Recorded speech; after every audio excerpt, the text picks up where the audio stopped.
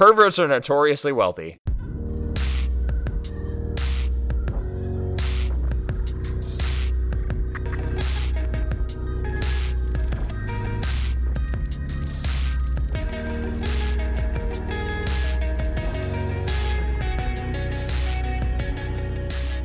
Hello, Internet, and welcome to the A to Z Horrorcast. This is the creatively titled podcast brought to you by us over at atozhorror.com and by the Phantom Podcast Network. If you still haven't yet, then stop defying me and finally take a minute and head on down to downrightcreepy.com/phantom. Check out all the other awesome shows the network has to offer. For example, you should check out the Horror Junkies show, who most recently took a look at a couple of foreign horror movies and then compared them to American remakes, which is an interesting thing. For now, you're here with us, though. I'm Jack, and sitting to my right is Jake. You have no idea what I'm like, Jack. And sitting next to Jake is someone else who's the least of your worries right now. It's Mark. Hey, fellas. For those of you unfamiliar with our Crackerjack operation, we watch and review one horror movie a week, and then we get drunk and argue about it. When we do, we spoil the shit out of that movie. This week, we watched 2015's Intruders, which was Mark's home invasion pick. Nailed it. And we'll get into that soon, which will be a lot of fun. But first, we've got to do the getting drunk part. So on that score, let's do Beers for Fears. But before we do, full disclosure here, peek behind the curtain. It's a couple hours later than we usually record due to unexpected delays. Guys, I'm already drunk. I got to be honest with you here. Good for you. I assume you've been drinking the same beer you're about to announce the entire evening? Yeah, I feel like that was a lead-in. No, I'm not, and this is why I brought it up, because I'm going to go first in my Beers for Fears. They're no longer for the fears, because they're already gone, or the beer. I only found a bomber of it, but I was drinking False Summit Amber Ale by the Sawtooth Brewery here in Idaho, because this movie takes a turn from what it appears to be initially. There is a false summit of a standard home invasion movie. That's fine. And you did what I did last week, and you drank it all before the podcast. That's fine. Yeah, I drank the whole bomber, and then a couple other beers, too. And so now I'm drinking Rainier's. Of course you are. Solid, yep. Yeah. I'm assuming the other beers that you drank before this were also Rainier's. So it's not like you I only got the transitioned one into bomber Rainier's. of False Summit. Okay, Yeah. that's fair. Yeah. Jake, how about you? What are your beers for these fears? They're not even related. I'm the reason for the delay. They're terrible. I pulled a Jack this week. I have two How's beers. that a Jack? Yeah, that's a Jack. Can't confirm that's a Jack. That's a thing now. Oh, fuck you. Two beers, both of them are already opened. One of them is a Victory Hop Devil IPA, and the other is a Harpoon Oktoberfest. Not related to each other, not related to this movie. I barely just got home. It is 10 p.m. my time. Let's do this. You're living and give up America. Yeah, we all are, though. I mean... Mark? Can you save us here? What are your beers for these fears? Yeah, I was actually kind of happy with this one. I had no idea where I was going to go with it. Like you said, this is a home invasion movie, but it's got a little bit of a twist on it. I am drinking an inversion IPA because it inverts the script a little bit. Sure.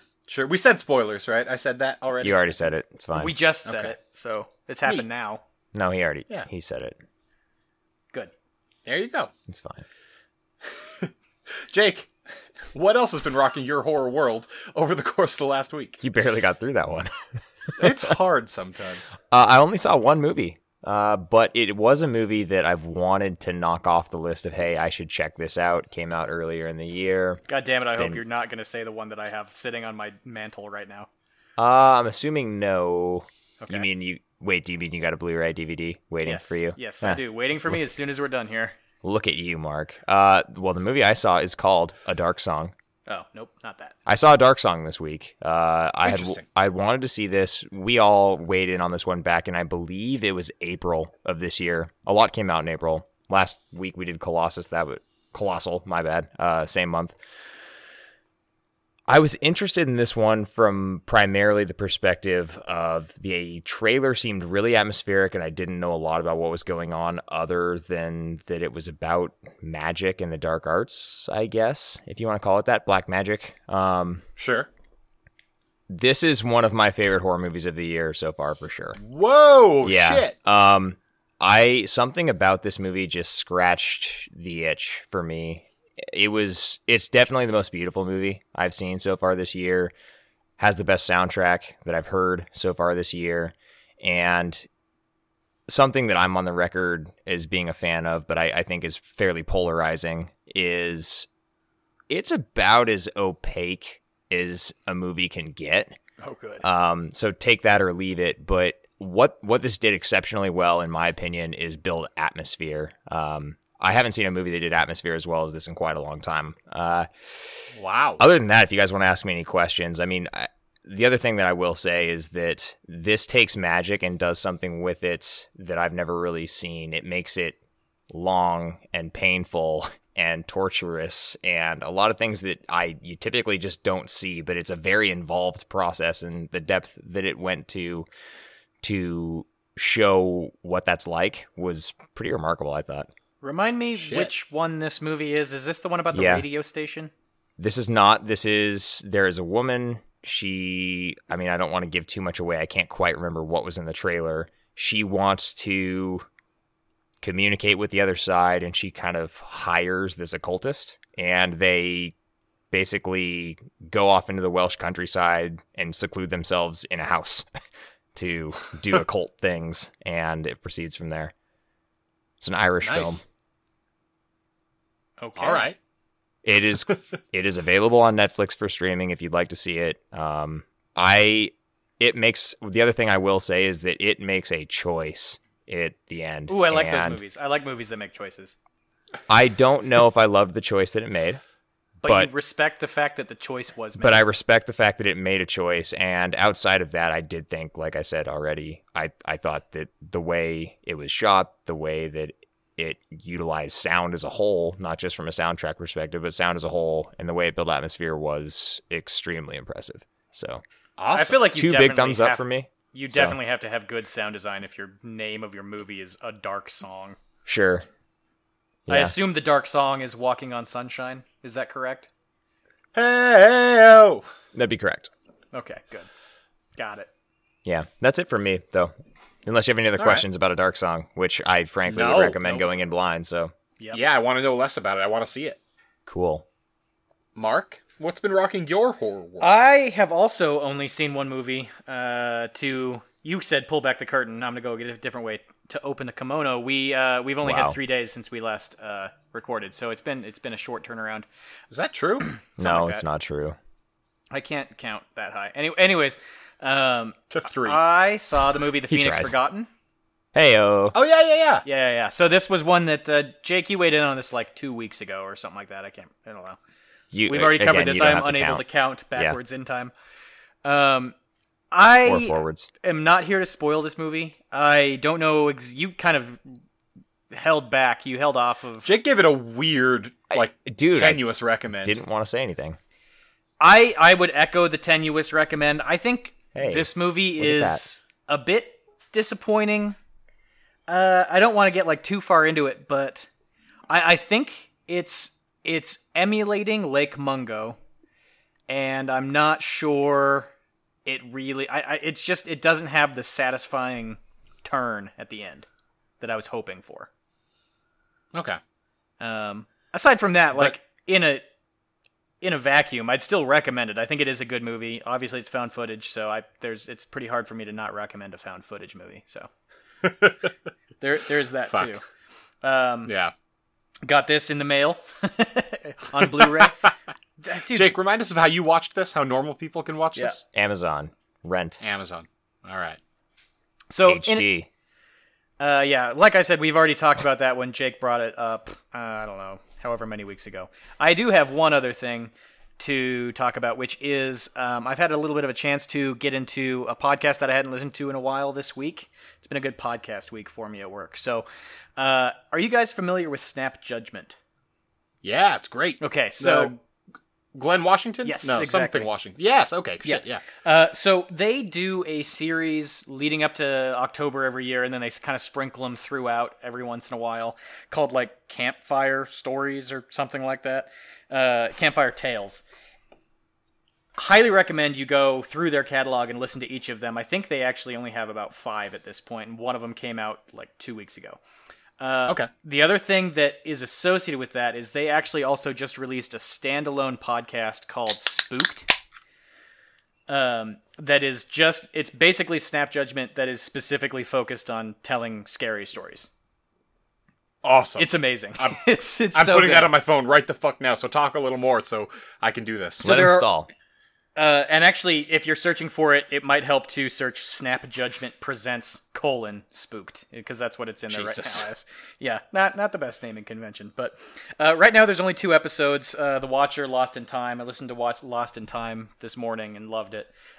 If you have listened to their Campfire Tales episodes and liked them, this is just I have and I do. Yeah, this is just an extension of that. It's more of that, and they're committing to releasing, it's like 1 a week or 2 a week or something like that up through Halloween on Spooked. So help someone who knows nothing about this understand what you're talking about.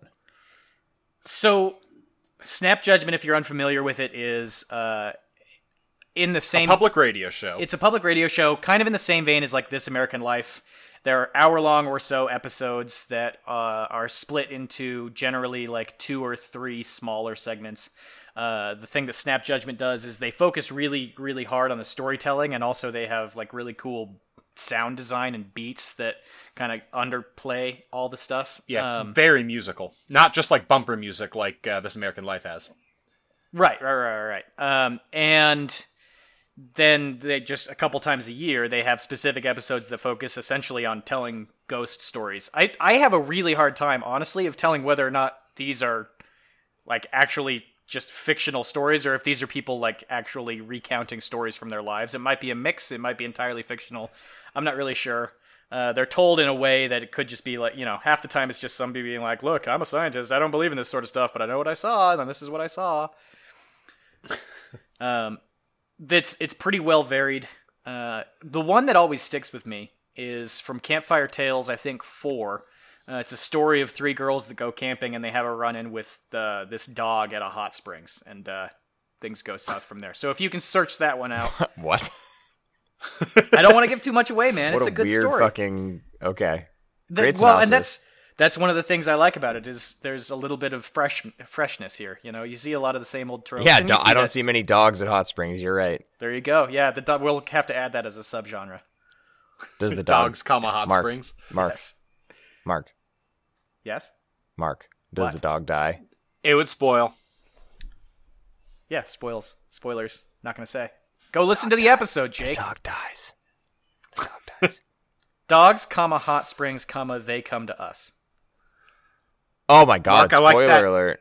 I like that recommendation. I don't know how that eluded my radar, but I'm on board. It came out like this week, so. Shit. Yeah. Good stuff. Yeah. Jack. Yeah, buddy. Your turn.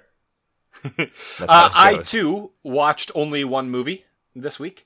It was a big one. The eagle-eared listener will remember that last week I talked about going to it over release weekend. This time, unlike for Get Out, I only had to buy 1 set of tickets for myself and my lovely wife. We made it on the first try, which was pretty awesome. Good for you. And I gotta tell you guys, I was blown the fuck away. I've heard great things. You were blown away? I was blown the fuck away. How you could be blown away? It's been so... Everyone's jacked it off so hard, it'd be kind of hard to be blown away. I know. I was actually fully on board with that. Does it actually just turn into a rom-com like halfway through? That would blow me away for sure. Yeah, that's what I'm saying. That's what would require to be blown away at this point, is just a complete and utter change of plot. So here's the thing. This is a great horror movie, but if you removed all of the horror aspects of it, this would be a great, coming of age and what it means to be a kid story. And it would be a great watchable movie if you remove the horror elements, but you don't have to, so you get awesome fucking horror elements on top of an already awesome story about coming of age and being a kid. So what you're saying is this is another Stephen King movie, Stand By Me, just if those kids were constantly being stalked by a murderous clown. Have you read It? I mean, it's It. I'm making a joke here, Jack. Come on. Yes, and. That's a weird joke to make. I mean, it is a coming-of-age story as well. They tastefully, spoilers, decided to remove the child orgy scene that was in It. Solid maneuver. The book. Solid maneuver. So yeah, I think that was a good call overall. But it's great. I can't recommend it highly enough. Go see this fucking movie. It's really good. How high is the clown quotient? Higher than I wanted or expected, but it wasn't. I wasn't unhappy with it. Higher than you expected, really? Yeah. I expect all clown all the time, so... Yeah, I still had high hopes that they would be more book in that they don't need, not as clowny, but it's very clowny. But it's fine. It works. Jadavian Clowney? Dude, he's for real. There's a spoiler. Last question before we move along. How important is it, do you think, that it is seen in movie theaters? Is this a movie I could just get on Blu-ray in the mail? So, you can absolutely get it on Blu-ray, but this is one that you want to pay attention to the whole time, and you want to be engrossed in, so watch it if you can in a dark room where there aren't going to be any interruptions, turn your phone upside down or whatever. Don't be in and out of this movie, but it's not one that you're getting a huge benefit from going to the theater to see. Gotcha. The only problem is if you don't go to theater to see this one, you're probably not going to see it before the end of the year. So yeah, that's true. Yeah. So Jack, sounds like you're giving it a very tenuous recommend. Yeah, he's very lukewarm on this one. This I think is my favorite horror movie of 2017 so far. Okay. Wow. I would echo, not particularly close either. I would echo what you just said about, locking yourself down and really turning down the lights, turning up the volume, getting on as big of a screen as possible for A Dark Song as well. Okay. If that's not a laptop movie. Sure. So I buy that. Just for the listener who might be intrigued but hasn't seen it yet, I would highly recommend putting that on the biggest thing you got possible. Nice. As far as my recommendations go, you basically have to listen to podcasts on a phone or a computer, so there you go. I don't recommend you turn the lights off and somehow put it on your TV. You could do that, though. You probably could. That isn't an endorsement of doing so, though. Wow, Feature presentation! You're letting this fall apart, aren't you? Wow.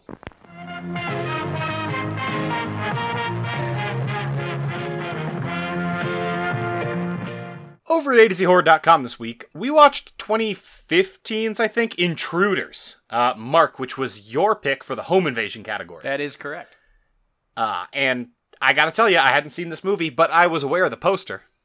It has a home on it, right? The poster's fucking awesome. It is pretty good. I feel like the poster has been... I've seen that thing all over the goddamn place, but I knew nothing about the movie. Yeah, it's that silhouette of the house kind of floating on an island with all the weapons dangling down below it. It's really cool. Way more weapons than were used in the movie. Yeah, that's the thing. Spoilers, almost no weapons are used in this. There's one hammer. That's it. Pretty much. And a pistol. That's not even hanging from the house, though. It's probably somewhere in there. It's behind all the other ones. It's behind all the other silhouettes. That's why you can't see it. Yeah. Smart. But Mark, would it be fair to say you've seen this before? No, this was the first time I'd seen it. Oh, shit. Okay. You guys, I really thought you had. Which is why he picked it for Home Invasion. You guys chose the first two Home Invasion movies, and I needed a good, fresh one that I wanted to add and see. So what did you know about this movie then? Where was it in your head? He knew nothing. We covered it on Horror Release Roundup however many months ago.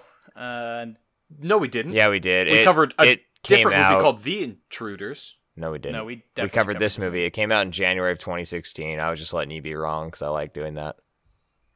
Shit. I'm glad you paid this close attention to our own segments, though, Jack. That's really great. That was well over a year ago, Mark. Jack, you chose that as your top one for that month. Well, good. It was good. You were a fucking idiot. I'm smart. I'm very smart. I for the record, have no idea what you chose for the top one that month, but your willingness to just believe me is astounding. Yeah. Jake, how about you? Were you in the same boat as Mark? I just kind of told you. I knew a lot about the poster and nothing else about the movie. It's got a great poster. It does. Yeah. I mean, I remember covering this for HRR, but outside of that, like, it didn't hit me either way. I was like, okay, this is a movie that's happening. It's one of the many, right? It's not one that I was like, this is going to be horse shit. It was not one that I was like, this is awesome and I need to see this and put this on the short list. So it came, it went, and then Mark brought it back up for whatever reason. Like a hero. This must have been the very first HRR, huh? No. I can't. I think so. It didn't. Whatever. But I don't even remember doing it for HRR. So I knew about the poster and I knew it starred Martin Starr. And that's about all I knew. Martin Starr. Okay. Martin Starr. Mark, we'll dive into this movie here in a little bit. But first, you picked this movie. And you know what that means. You got to hit us with a 30-second plot synopsis. 30 seconds are on the goddamn clock, and it's going to start when you start. Okay, enter siblings, Anna and Conrad. Conrad has full-blown cancer. Anna has full-blown denial. Conrad ends up dying of said cancer.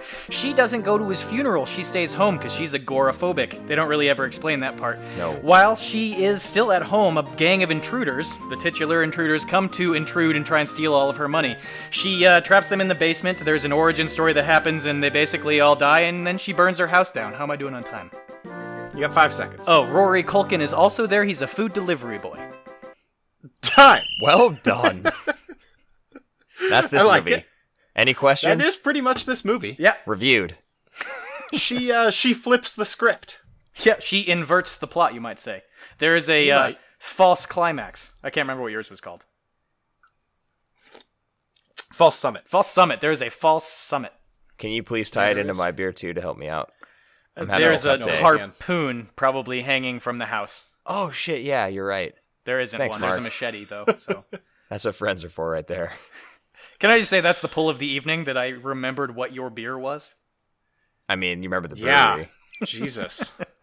I'm paying a shocking amount of attention this episode. Way more than you usually do. Really bringing my A game. Yeah, you're on the ball. Good for you. So should I add anything? Do we need to append any story No, I elements think to you that? covered it. Yeah, her dad was a child molester, so they became vigilante child molester murderers. Yeah, the origin story kind of needs its own thing. We'll get there, I think, probably, I would assume, in the second half of this review. In the meantime, let's talk about what the movie does, right?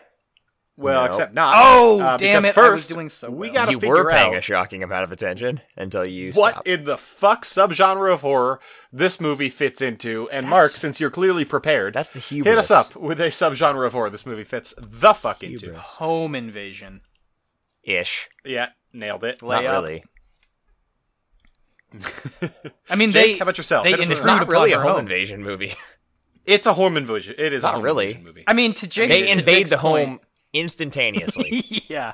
There's like no home invasion. There's about I mean, 30 it seconds literally of her. happens, but it happens so quickly that it's not really a home invasion.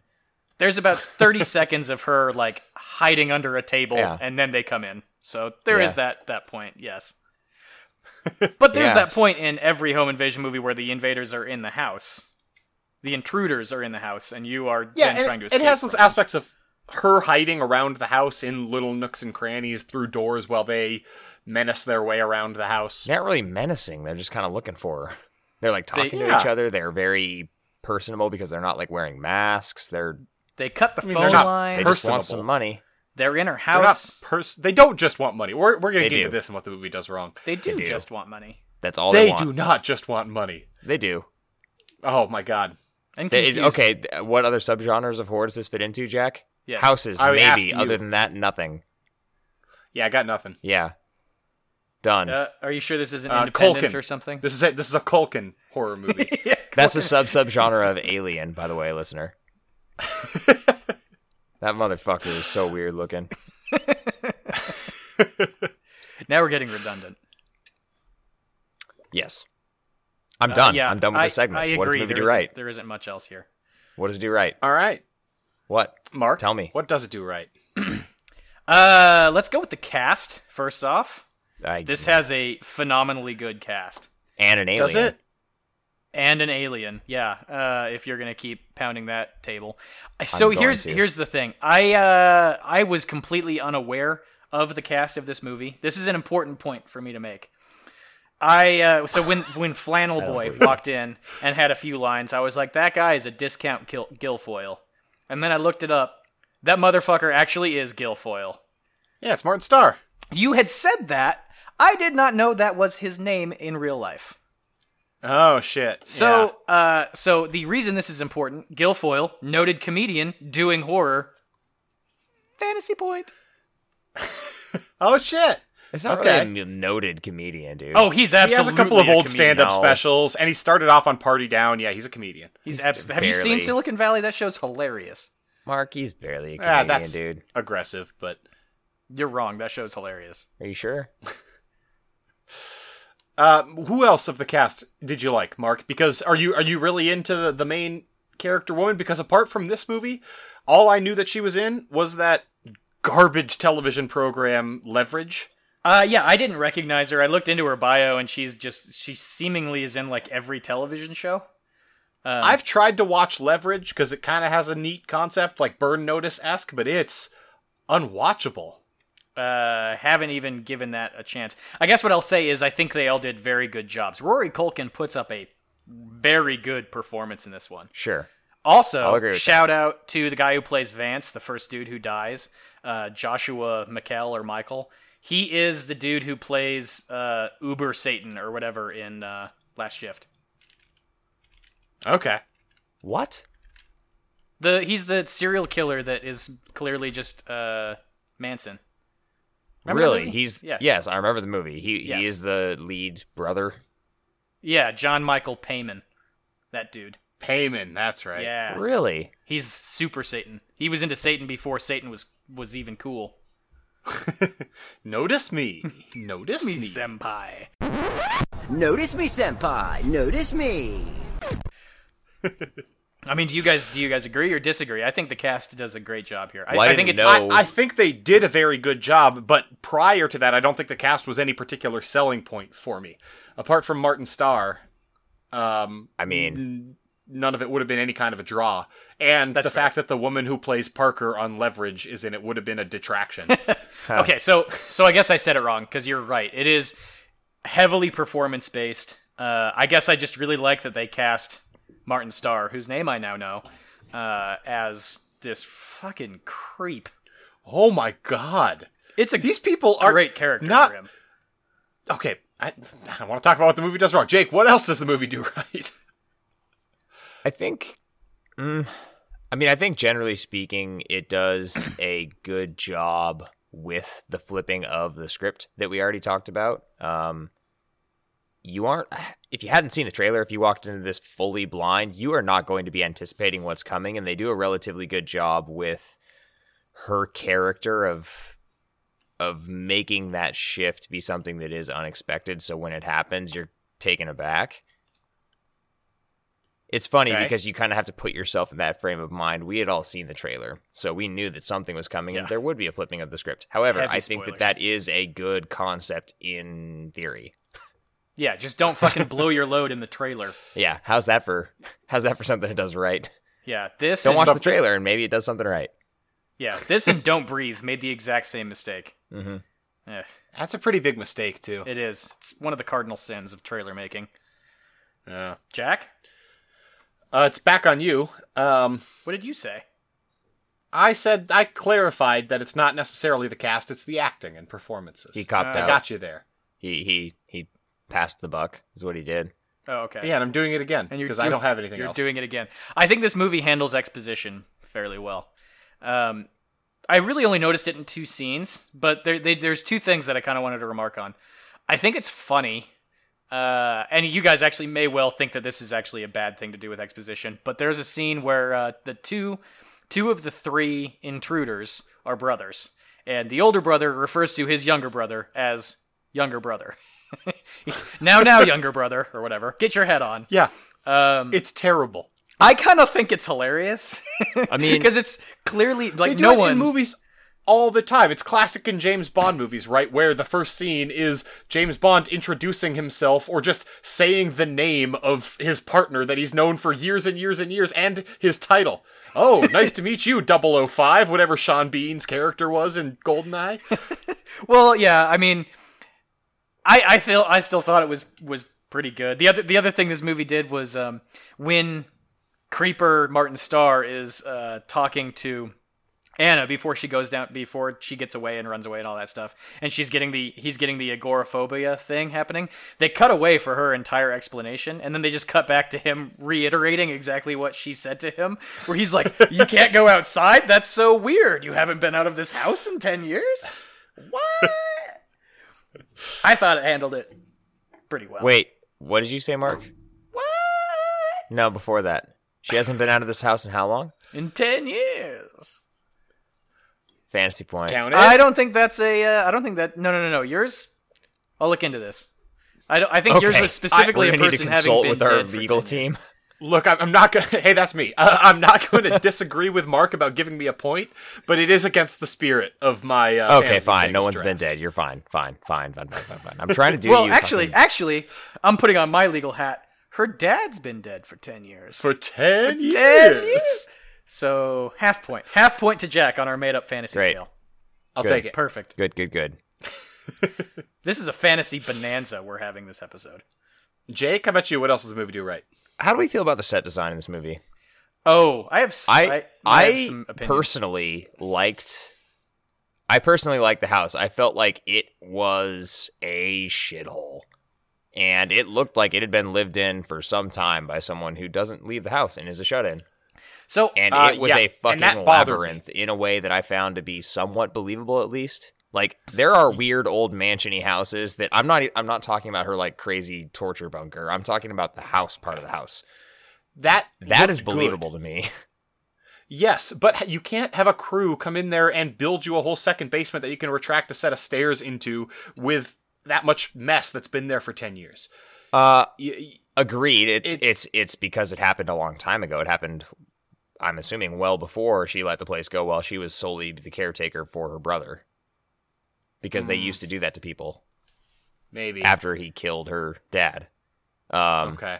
I was willing to forgive that, although I did still find the torture bunker to be a little bit odd. The house itself on top of said torture bunker was good. Fucking intruders were not nearly concerned enough that the staircase just up and all the way retract.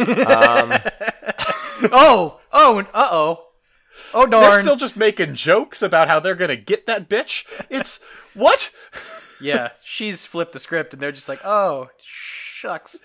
And then the one guy goes into the open door she tells him to go into. Doesn't even leave like a shoe. Like, leave a fucking shoe in the threshold. That's the most obvious trap that I have ever seen. Yeah, buddy. Wrong segment. This is what it does right. So I'll get back to what we were just talking about. I actually really enjoy the set design of the basement. I think they did a good job of making it so you like that too. Simultaneously ominous and like barren at the same time. The other thing is I had a split decision on how they treated the house. I like what they were going for, but it seemed like they forgot that the house was supposed to be messy about half the time. Like, when it was an important plot point and the guy had to, like, dodge a stack of newspapers or whatever, it was clearly messy. But then 2 or 3 scenes later, he was just walking around, it's like a normal house. Where was it not messy? I don't have a good map of the house in my head. Obviously, her bedroom's super clean, but that's a separate thing. It's just like the kitchen seemed fine. Yeah. And the main living area, from the one side, from, like, the main house door... it looks very messy on the back wall, but then from the opposite side camera, when it would film it that way, there's just the table and empty walls and empty floors. I mean, I don't know, it didn't bother me at all. I felt like there were places she could put shit. Yeah, it was seemingly like there were just rooms that are somehow attached to this house that you don't really ever understand, and half of them are clean and half of them are hoarder pigsties. Yeah. It felt dingy. How's that? I mean, I'm not disagreeing with you. It did feel dingy, but I'm just saying it felt inconsistently dingy. The level of dinge was highly variable. Okay. So, let me do a quick pick either or. Okay. Okay, so I'm going to put this house up against the house from Pod. Pick one. Set design. I liked the house from Pod better. Set design. As long as we're not talking about the girl's apartment from Pod. The house from Pod was better. Oh, fuck. Yeah, oh, Jesus. You think the house from Pod is better. Jack shat on the house from Pod for like 45 minutes straight. Well, because it's like a focus grouped set made specifically to make this guy seem like a psychopath. Yeah, and because the foil in that... I liked the way it looked, I said. I just don't... When you take a step back, it's and very you both clearly... this. So you disagree with me in my assessment of this as being good set design. Yeah, I guess. Okay. I still agree with you. I'm just... sort of playing devil's advocate because that was the one thing that took me out was inconsistency. That's the one thing, huh? We have bigger problems. I gave this a 9.5 on immersion. That is obscene. Jack, are you going to pass the buck again? I got nothing else. Okay, I got one more thing. Very, very small. This is the best line I've heard in a movie in quite a while. Really? after she's pushed. You know, we've watched They Live pretty recently, right? After she pushes Dan in the basement and his knees all messed up. That's Rory Culkin's character, and his knees all messed up, and they're like about to pop it back in place. The douchebag Prime looks at him and says, "What are we at? Douchebag sub Prime at this point." Says, "This is gonna hurt." Rory Culkin's response to that is one of the funniest things. It's like such a perfect line. He just goes, "Whoa!" It's gonna hurt. Oh. That's your favorite line. I can't do it at Barely all. a word. It struck me as like the perfect line delivery for that moment, given his character and just given Rory Culkin as a person. I loved it. I don't know what his character define is. Define his character. Well, let's transition into our next segment. You liked his character. You said he did well. Why are we transitioning? I think Rory Culkin did a very good job. So what are you transitioning for? Because I have a feeling you guys disagree. Yeah, Mark caught you in a trap like Perry No, it's Mason. not a trap. I thought he did well too, but I can't pinpoint what the character is. So I'm that's not going too to say it was something either. the movie does wrong. I'm Right. just like, he's sort of like a genuine person, but also a chicken shit. He's everything. He's not everything, Jack. A goofball. Yeah, he's a goofball nerd. Is he the hero we need, but not the hero we deserve? No, he's not that. Okay, so he's not everything. A goofball. Fine. Nailed it. He's Perry a Mason. goofball nerd. He's a philosophical, wise person. He talked about tater tots. Who knows what he is. Yeah, he's a comfortable with this sort of crime, but doesn't want to be a part of it. I don't think He he's feels comfortable bad with the crime. about it sometimes. That's He wasn't fine. complicit. Is. Well, then he's doing a bad job because he's very clearly okay with it a lot of the time. I don't know. What? Dude, he's tied up immediately when he comes in. Well, he's not tied up immediately. He has a whole bunch of reactions of like, You're right. you- You're right. What you guys happens shouldn't- immediately is he you guys gets shouldn't punched be in the here. jaw immediately, and then he gets tied Yeah. up. And then he gets tied up. Yeah, and if you get punched in the jaw after some people are breaking into a house of a girl you got a crush on because you told them she has a bunch of money, you'd be like, "The fuck are you doing here? Get the fuck out! I'm calling the police." Not like, you guys probably shouldn't. You're not. So we're back to He's the very chicken shit meek, part. Jack. That's the whole point. He's very meek. fuck. He's not complicit in the He's- slightest. At all. Not meek. He's complicit. He is ready for church. He's terrible. He is lubed up and ready Wow. to go to church. I mean, you're right. His character is a little wibbly wobbly. I think in general you can piece it together. I would say though that Rory Culkin's job of playing the part that was written for the movie is close to impeccable. You can't peck that. Again, I don't know. The line between how the character was written and how he's acting it is tough to find sometimes, and I don't know if this was So maybe written or he how he's is the acting perfect. He's the perfect kind of on the cusp sort of thing that transitions us from what the movie does right to what the movie does wrong. I don't know. Nailed it. Sure. How about what it does wrong then? All right, I'll start off with, since we're talking about the characters, all of the characters feel very inconsistent to me, especially given what we watched last week, where They the feel arcs Southern. don't make sense. Yeah. Here, these guys are... Just yeah, they're Southern. That's something wrong. Yeah. Okay. Good. These guys are low-level B&E artists, right? Somebody isn't home, we're going to break into their house and take money. Correct. But then Martin Starr is just a literal murderer psychopath. He does a great job too. But he's not... That's not what murderer psychopaths do. They don't just break into someone's house because it's a crime of opportunity that they hear about. They kill birds. either- They kill birds, Jack. They do that.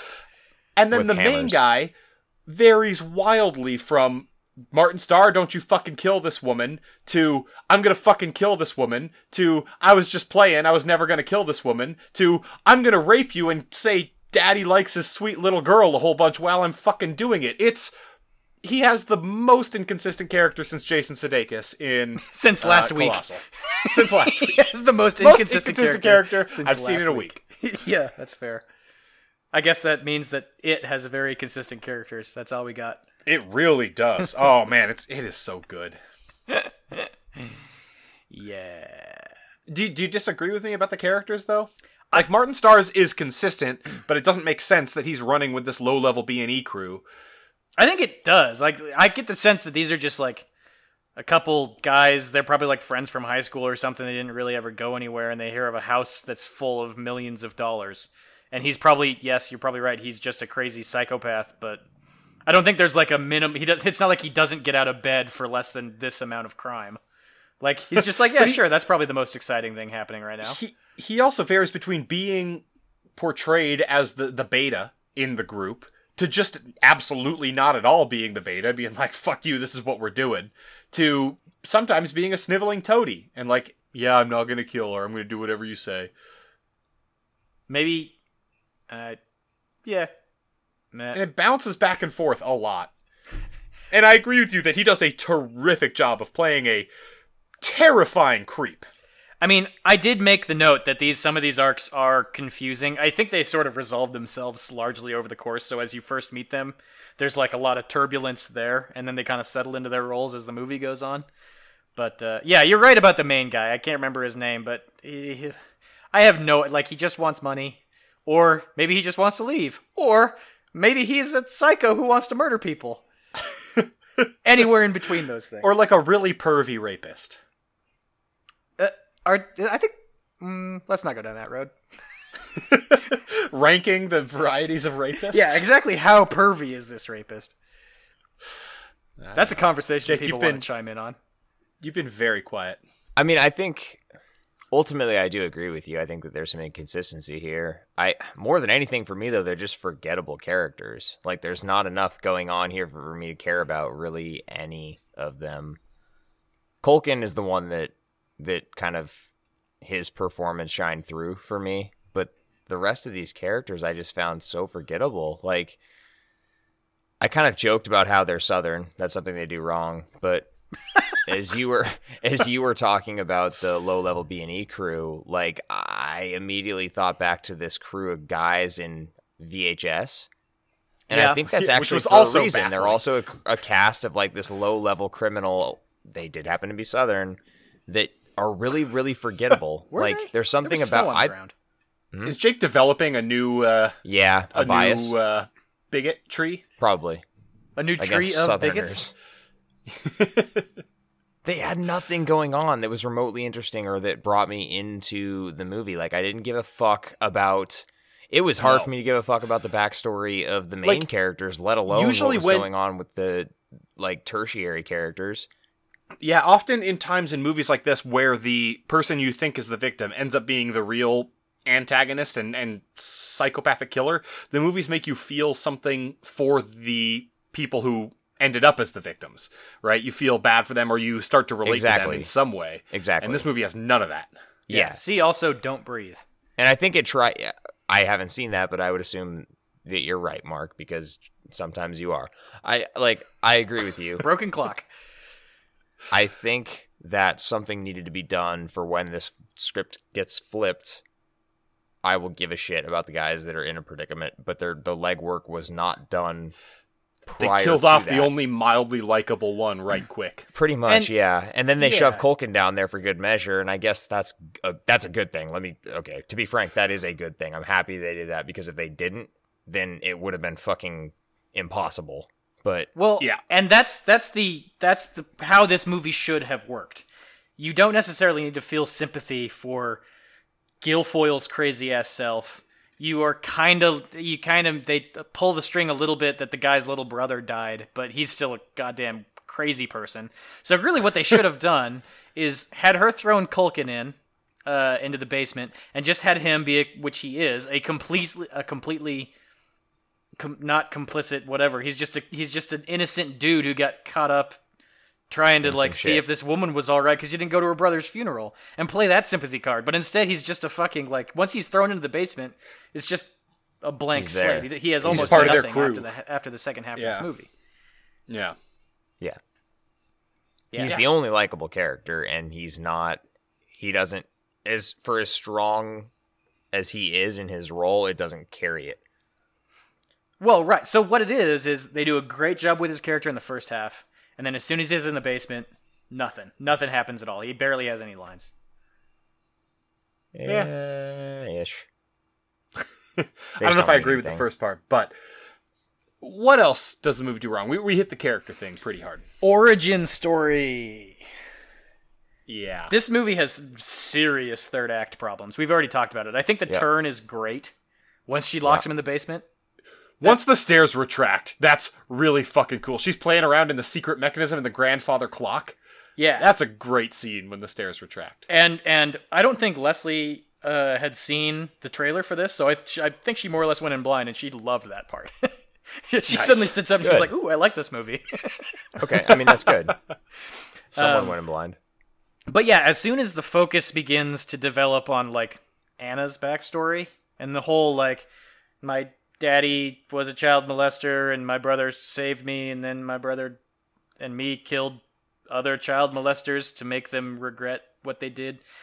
And he gets her to let them go by just talking about her dad and her brother in harsh terms, which breaks her psyche, I guess. Yeah, it's baffling. No. Yeah. I mean, No. he gets her to let them go by acting like he's gonna kill Dan. Yeah. Yeah, but also, I mean, after he's said, like, fucked with her a bunch by saying, you thought you were doing the right thing, you weren't doing the right thing. There's no, this is just killing. All this stuff. I mean, it was weird because the movie put her in the position clearly of power, and then he just dominates her to the point where she lets him leave. Yeah. He absolutely dominates her. And then the only reason she actually gets, like, to revenge upon him is because he then comes back, attacks her again, and then lets his guard down. It has to be saved by Rory Culkin. Yeah, out of stupidity. Yeah. Like, the movie could have ended, if the movie had ended 10 minutes shy of where it ended, they just walk out and that's it. That's the end of the movie. And what is it that gets her over her agoraphobia to the point where she can leave? Is it the fact that she has, like, killed? She is actually killed now, so she is able to, like, cleanse herself? I don't understand. So I have a question about that in general. This was another thing that I was going to bring up later, but this is as good a time as any. Why does she even have agoraphobia? Why would you write that in? You use it once, and then you use it as a mechanism for her to not leave the house, but you could just have them grab her when she's, like, leaving the house. That's all you need. Mark, if she didn't have agoraphobia, they wouldn't have been able to put in that scene of her peeing herself, which made me think, you're running around in urine-soaked clothes for the whole rest of the fucking movie. It was gross. They even made a point of emphasizing it. You're sitting in your own pee, change into these clean clothes, and she won't do it. She's a monster. Kind of a pervert, right? A monster. This movie's brimming with perverts. Some kind of a deviant. She likes the feel of running around in her own piss-soaked clothes. I don't want to keep talking about this. My point is, agoraphobia doesn't need to be there in the movie, and the fact that she overcomes it at the end might just be proof that the writers forgot that she was agoraphobic in the first part. Oh, yeah. That's how... No. That's how you get over agoraphobia, right? There's one breaking point, and then all of a sudden you're fully fucking cured. And I figured that not her killing a man was like, oh, you're cured. Yeah, and not only are you cured to the point where I can now leave the house, something that previously caused me to urinate on myself, but I can burn that feeling of safety down. Mm-hmm. And that is a step beyond just being able to leave the house. Yeah. I mean, in fairness, as a callback to the Uninvited podcast, she does solve her problem by throwing fire at it. She does. Yes, she does. So... But the thing is, agoraphobia isn't a fear of open spaces or a fear of crowds or any of that. It's a fear of being too far away from the things you consider to be your safety, resources. Yeah. And not only does she is able to get away from that, she burns all of that the fuck down. Yeah, she's fucked. Let's talk about how fucked she is for a minute. Like, what's she gonna do? She's gonna sob and piss herself until social services picks her up. Intruders 2 is just her freaking out in a field for 90 minutes. I mean, pretty much. Like, all of her money and her clothes and her anything is gone now. Burned to a crisp. Grab a sack of money. I get burning the house down, maybe, if you're gonna cartoon, like, get over your agoraphobia. But have some money, grab please. The sack of money. What are you doing? It's already in a sack. If you are able to recover the burnt money, you can send it into the federal government, and they'll replace it dollar for dollar as long as they can verify the serial number. Not if you're the one who caused the fire. I don't know about Mark, that, Jack. Did you see that money? They won't do that. Did you see that money prior to when it was burned? I don't think there was any way in hell that they were verifying any of those serial numbers. It's not. It's not her fault that her grandpa got all of his money from the props department in Hollywood. That was her grandpa's money, not her dad's? I don't know whose money it was. It's like they were all dragged through a fucking mud pit. They don't ever explain where the money comes from. She just literally walks out with a bag of money. That I kind of like. That you don't need to, because you can assume she has some kind of family money. You don't I need to thought worry it was too from much all the about perverts they'd killed. I mean, that would make sense. Perverts are notoriously wealthy. Yeah. What else we got? That was an awkward pause. I have one last thing. Do you guys have anything else? You're cutting me off for my safety. Probably, yeah. Okay. Do you have more? Say your things. I hate her character, too. We didn't talk about how bad her character is. You kind of did. You talked about how much she pissed herself. Well, okay. She is a deviant. And then we talked about how she got dominated. Like, it's her moment to shine. This is one of those dominated, and then she just cuts off her safety net, so you remove all logic to her character. So yeah, this doesn't make sense. This is one of those things where the writers are fucking with the audience, not in a way that's in any way in service of the story, but strictly to fuck with the audience. So at the beginning, when they're breaking into the house and she is legitimately terrified and they don't know she's there yet, she's not that scared, as evidenced by her calm, cool, and collected behavior later on. And she's not doing it to try and trick them because they don't know she's there yet. The only reason they're showing her pretend to be terrified is to fuck with you, the audience, because they didn't know how to write it more interestingly and they wanted an effective payoff. And that kind of shit pisses me off. Yeah. I agree with that. I think there's a clear lack of them being able to connect point C to point E. They knew where it was and they knew where it needed to end, and they did not know they did not know where the two shall meet. Yes. Exactly. Yeah. That line is not taught. Mark, what else you got? So, I am highly confident that if you get brained by a Stanley and blood comes out, you're not going to get up and laugh, all chipper and ready to strangle. Yeah, I mean, even if the blood... Yeah, but come on. No, you're going to die sooner. You're already dead. Yeah. You're not getting back up. You won't get back up. You might like writhe around a little bit and like say something confusing and whatever, but you're not you're not going to just hop back up and be like, "Oh, how dare you? I feel great." Yeah. While laughing. Yeah. Feel my wrath. Jesus. I'd like to revisit something I talked about earlier. The main guy just walks straight into that room when she opens the previously deadbolted door by remote control after the stairs have left. What an idiot. And that guy is supposed to be smart later on. He did not listen to Admiral Akbar at all. Jake, yeah, he's the guy who likes puzzles. Yeah. And he doesn't know what a trap is. It's a trap! It's a trap. I mean, maybe he likes puzzles so much that he assumes even if he is trapped, he will be able to puzzle himself out. And, I mean, in fairness, he was right. He wasn't able to puzzle himself out. He was able to berate a poorly written character enough. That's the solution to the puzzle, Jack. You just have to berate a poorly written character enough. Mark, I tried that at the last escape room I went to, and they asked me not to come back. The poor volunteer started crying. Fuck. Should we go to ratings? Yes. He's climbing in your windows, he's snatching your people up, trying to rape them, so y'all need to hide your kids, hide your wife, hide your kids, hide your wife, hide your kids, hide your wife. We, over at A to Z Horror, use a 1 through 10 rating system to rate the movies we watch. For one, think of how Jim Carrey would rate The Importance of Fashion Week. You know, there's no meaning to any of this, so I wanted to find the most meaningless thing that I could come to and join, and here I am. I mean, you gotta admit it's completely meaningless. And for 10, think of how Beck would rate the whackness of your crew. Your whole crew is whack. Story is the first category in which we rate these movies. Mark, this was your pick. Rate The Thing for story. And I'm a little bit nervous about your rating. I'm not going to lie to you. I went with a 5. Okay. Right down the middle. It's kind of hard to discount this movie because it does have a relatively unique inversion of the home invasion thing. I'm giving it a lot of credit for that. I'm probably giving it too much credit for that. Because ultimately, the story is pretty weak in the third act.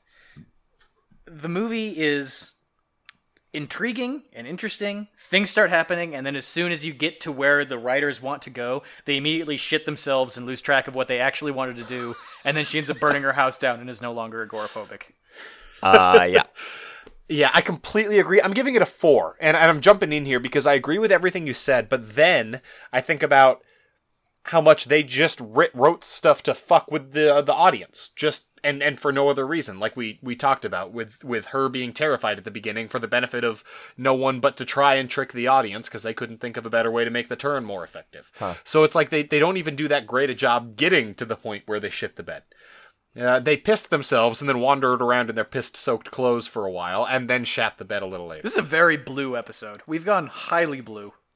Well, what are you going to do? The movie made me do it. Fair enough. Jake. Did you see what it was wearing? I blow right by that with, one. Jake. I agree with you, Mark. I'm giving it the same score as Jack, but I don't really agree with his, like, they're fucking with you for the purpose of just to fuck with you. We're going to fuck with you. So, same score as Jack, same reasons as Mark. How about that? Okay, that's fair. But to be clear, I'm not saying that they're fucking with you just to fuck with you. I'm saying they're fucking with you because they're trying to artificially bolster the effect that their twist will have. All right, whatever. Okay. Mark, world building and immersion. 6.5. I already kind of knocked it a bit for the problems it has with writing. This is largely a score based around how well the characters are played, even if they are themselves written as flawed characters. I think Rory Culkin does a great job. I think Martin Starr does a great job. I should probably look up his name. The main dude who survives until the end does a great job. And even the main lady who we were talking about earlier doesn't have a lot of credits to her name outside of television. I mean, Parker from Leverage. Yes, they all do. It's a very solid acting performance from everyone involved. Okay. Jack Kesey is the guy's name, just to get him credit too. Give him credit. I gave it a 4. I didn't penalize it the way the characters are in the writing or story part. I'm penalizing it here. I spent most of the movie thinking about that. It's just the arcs don't make sense to me. I don't agree with you that the performances are particularly solid. Again, I don't know whether that's on the writing or the acting, but it's just this never really sucked me in, and I don't want to give it an above average score, so it's a 4. Jake? I'm going to go with a 5. I'll split the difference. I do think that the acting was relatively good in this movie, but that didn't save the movie. Because like I said, I think that the writing, I'm going to pot it in writing, wasn't good enough to make this an interesting enough story, to make these interesting enough characters to make me give a shit over the course of the movie. So that made it pretty tough for that reason. Like I said, I'm splitting the difference between you guys. I'll go with a 5. But other than that, same reasons you guys already mentioned. All right. Scare factor. Mark. Before I get into my scare factor, I am proposing that we add a single category just for Jack. Cry factor. How much did this movie make you cry, Jack?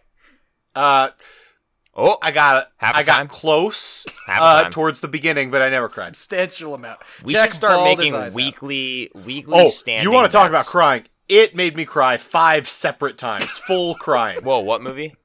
It. Are you fucking kidding me? It's great. So, Mark, man, I have being a proposition. kid is hard sometimes, but it's also sweet and innocent. Shut up. Start crying now. Mark, proposition for you. Okay. At the start of every episode, you and I should set an over-under on the number of times a movie made Jack cry. Standing bet. Are you in?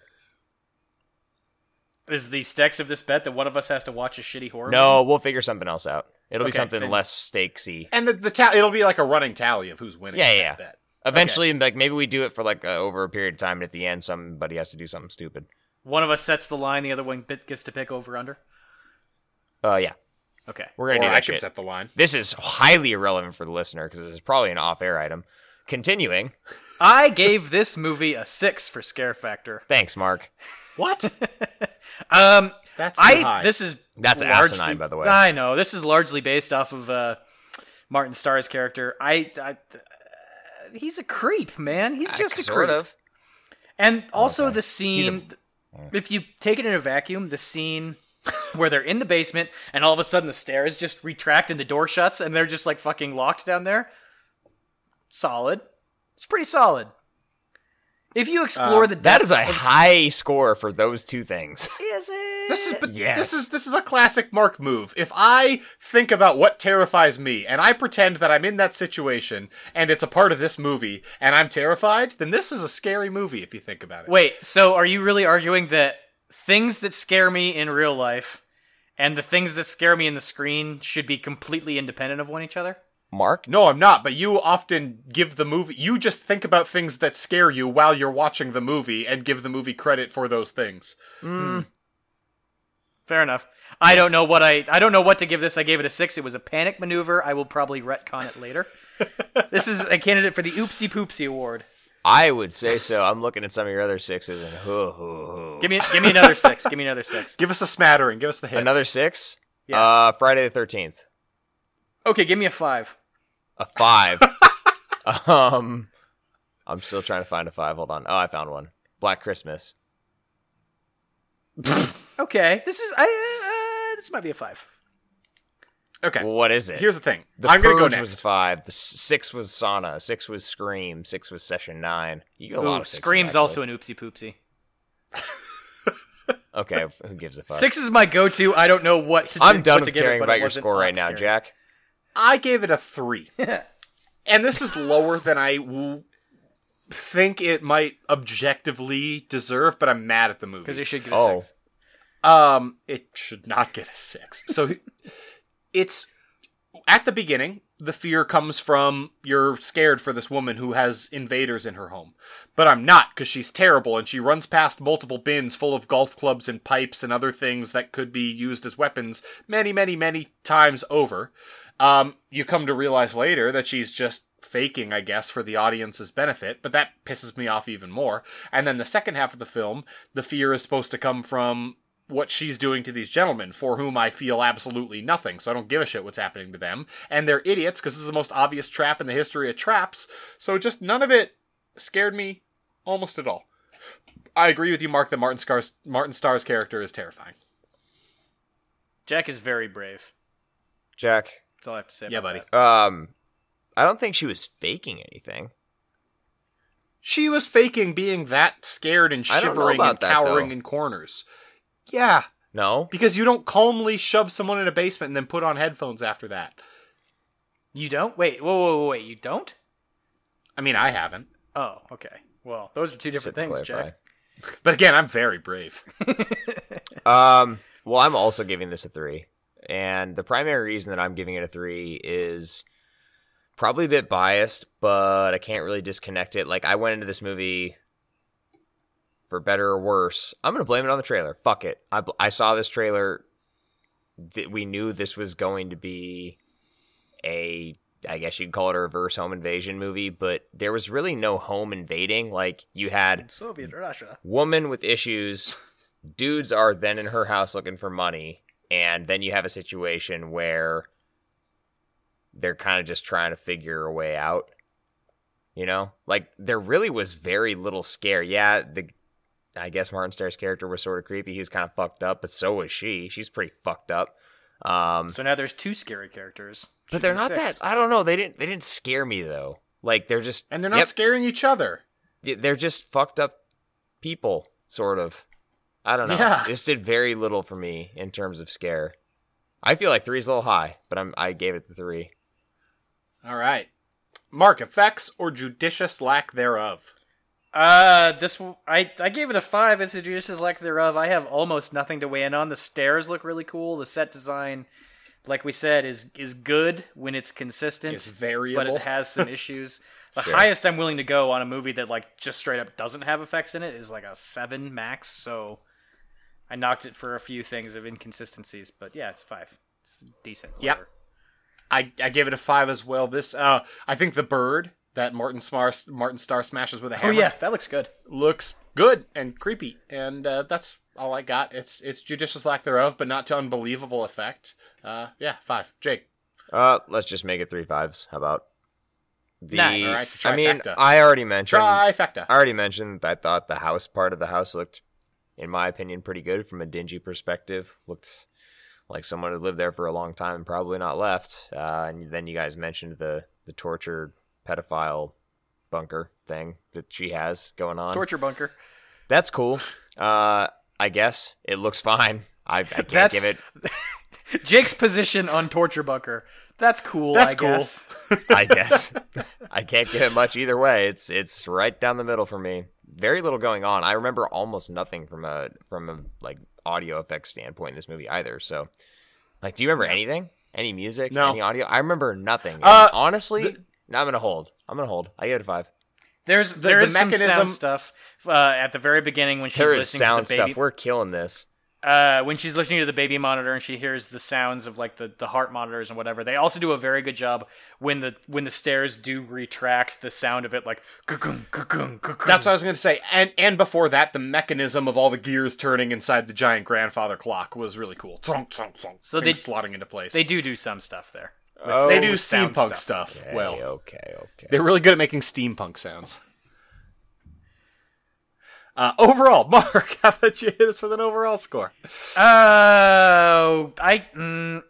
may well end up regretting this one. I ended up giving it a 6. I think this was a overall enjoyable movie to watch, as long as you understand that it just falls off the rails in the third act.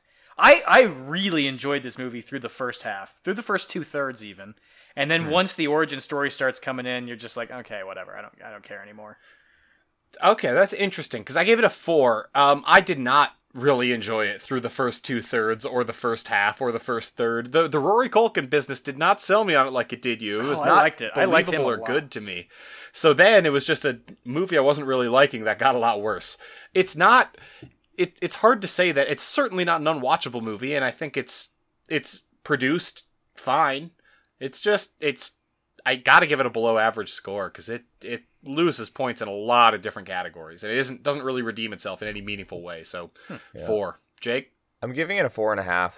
I agree with what you just said, Jack. I don't think this movie is produced well. Like, it's a very watchable movie. It's really falling short on no aspect outside of the fact that I find it extraordinarily forgettable. Nothing about this movie did anything for me from a standpoint of I'm going to remember this or really recommend it to anyone, particularly from a home invasion standpoint. In 3 months. I don't know where this fits, I think, is the biggest issue. Like, I don't know what I would recommend this for. If you want to watch a home invasion, if you want to watch a home invasion with a badass female protagonist who flips the script, watch Hush. It's better. I have my own problems with Hush. I do too, but it's better. It's a better home invasion movie, yes. What if you are third in line to pick a home invasion movie and you are associated with a group that has already reviewed multiple other home invasion movies, so your ability to choose anything else other than this is severely limited? Would you recommend it in that case? I'd still recommend go a different direction. Go one you haven't heard of. You jackass. Somewhat notable, I did also give Hush a 4.5. Wow, same score. I think that this movie had a lot going on that I liked better than Hush. I think Hush is a better home invasion movie. Most of what this movie did is a better movie than Hush, in my opinion. Oh, you guys I agree really with Mark to a Hush. certain extent that, like, for the first 2/3 of the movie, it was...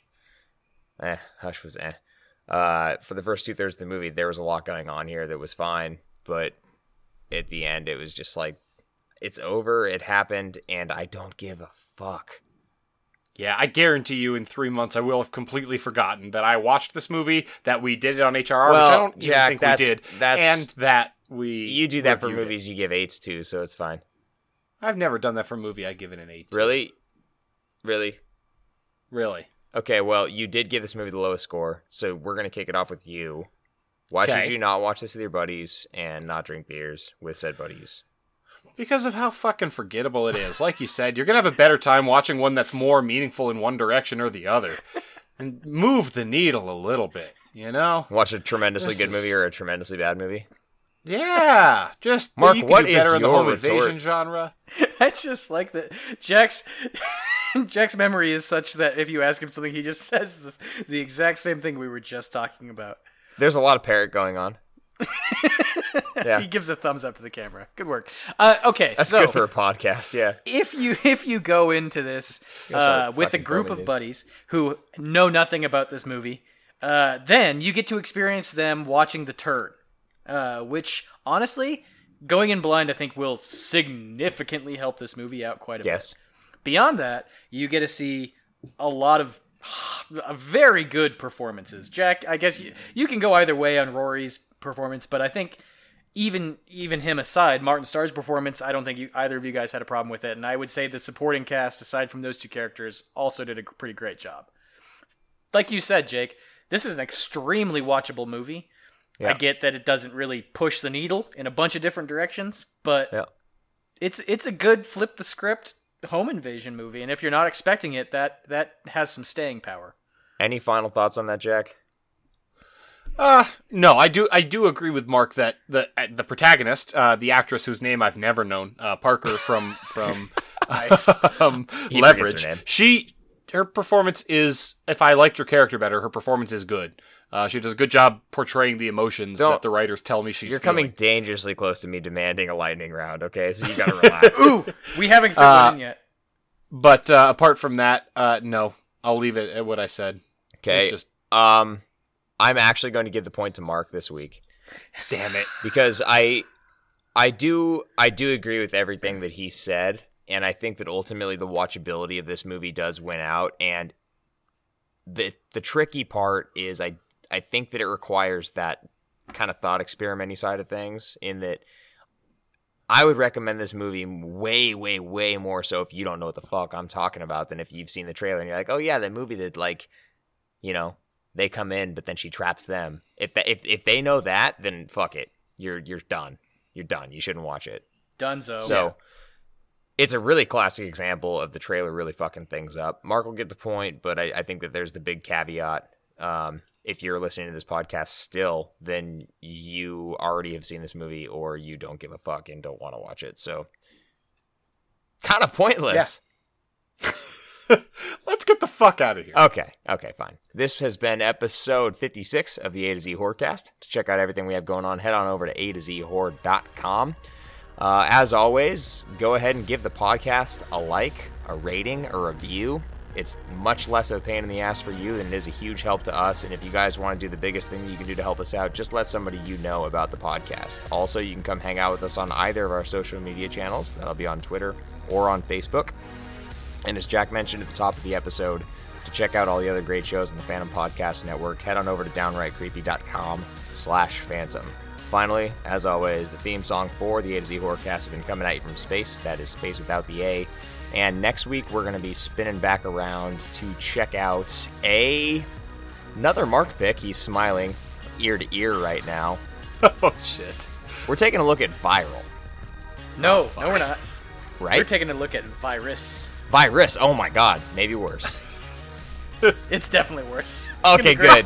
I'm looking forward to it, and so should you. That'll be coming at you next week from the A to Z Horrorcast. Until then, get your buddies, have some beers, and have a great week, everybody.